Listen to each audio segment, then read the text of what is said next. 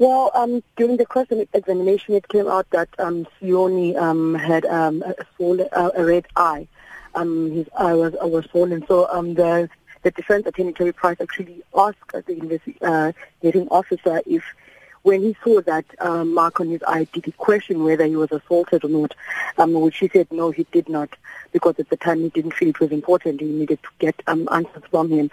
So that is one of the things that came out. But also one of the things that came out was the fact that there was a conversation between Babala Breakfast, who was Siyoni's girlfriend, and between him and the investigating officer, where they were questioning whether there were people that came to Siyoni's house, and the girlfriend says there were people from the OK grocery store, which is owned by the Panayiotou family.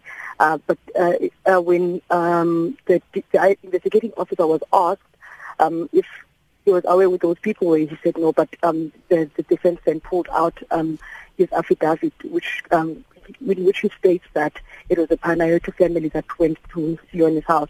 So those are the things that are coming out of the court at the moment.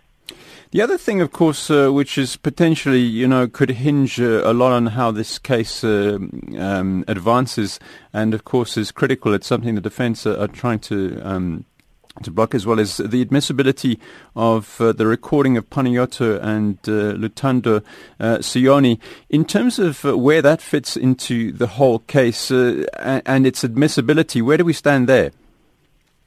Well, as we speak, when I just left the courtroom, they had pulled out that conversation between Siyoni, and right now the defense is trying to establish whether that was made legally, because the investigating officer did get permission to use Siyoni as a bait from the magistrate in Grahamstown when he first called when he first called Panayiotou from Siyoni's phone.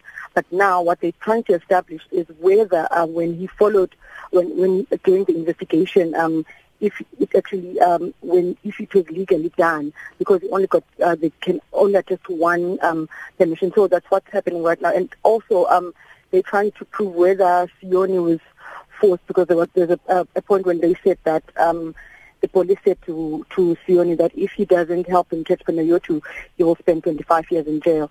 So those are the things that are coming out. They're trying to, you can see that the defense team is trying to discredit the investigating officer, pulling out his affidavit, and some of the things that he's saying in court are not the same as the things that are on the affidavit. For which he did say that when he was writing the affidavit, he was not under oath, he wasn't being cross-examined.